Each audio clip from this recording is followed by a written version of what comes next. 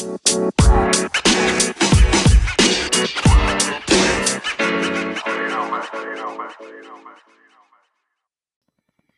and happy Friday, everyone. It's your friendly tour guide and point man on your personal growth journey, Bob Norman Jr., here with the latest episode of Best Life 101.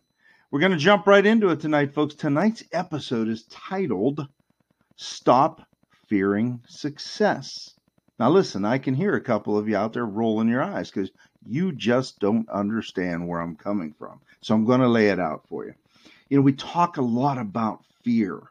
And when we do, most people think about the fear of failing or losing. That's what holds people back. And it may sound odd to you, but in reality, a fear of success is just as big, if not bigger, a hurdle to you getting where you want to be. Do you fear success? Have you ever even considered it? Fear of success comes into play when you're unable to visualize what your life will look like when you do succeed. What would a relationship with an awesome, beautiful woman or a intelligent, handsome guy look like? Maybe you've never known that. What would my life look like if I made a lot more money? Or once I have that degree? Or if I started that business? Would I have to move? Have a different house? Different neighbors? What kind of car would I want? Would people treat me different? Would I have to find new friends? What would my friends think of me if I went into business? Or if I left my job? What would it feel like? That's the key question. What would it feel like?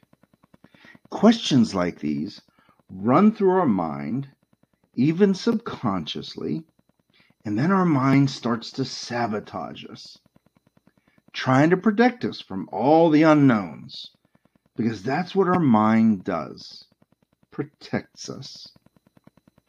It's programmed to keep us safe, to keep us in our comfort zone, to protect us from danger, even perceived dangers. And for most people, the unknown is a huge danger. This is why most people don't succeed. They start to get a little ahead. They start down the path of success. They think about changing jobs. They consider starting a business. They consider going back to school. They think about possibly asking that dream girl or dream guy out on a date. And they stop because that fear kicks in. All of those unknowns. What if she says yes? What if he says yes? What if that business succeeds? Let me give you a quick example before we wrap up, folks. I went out and did something today that I don't normally do. I was at my friend's store and I played the lottery. The Mega Millions lottery is at $1 billion and the Powerball is at about 400 million or something crazy. I don't gamble and I don't play the lottery, but he's a dear friend and I saw the sign and we're talking, and so I gave him $20 and played $10 on each of those games. But even something simple and silly like playing the lottery. Think about what happens to people who do hit the lottery and have no idea what to do.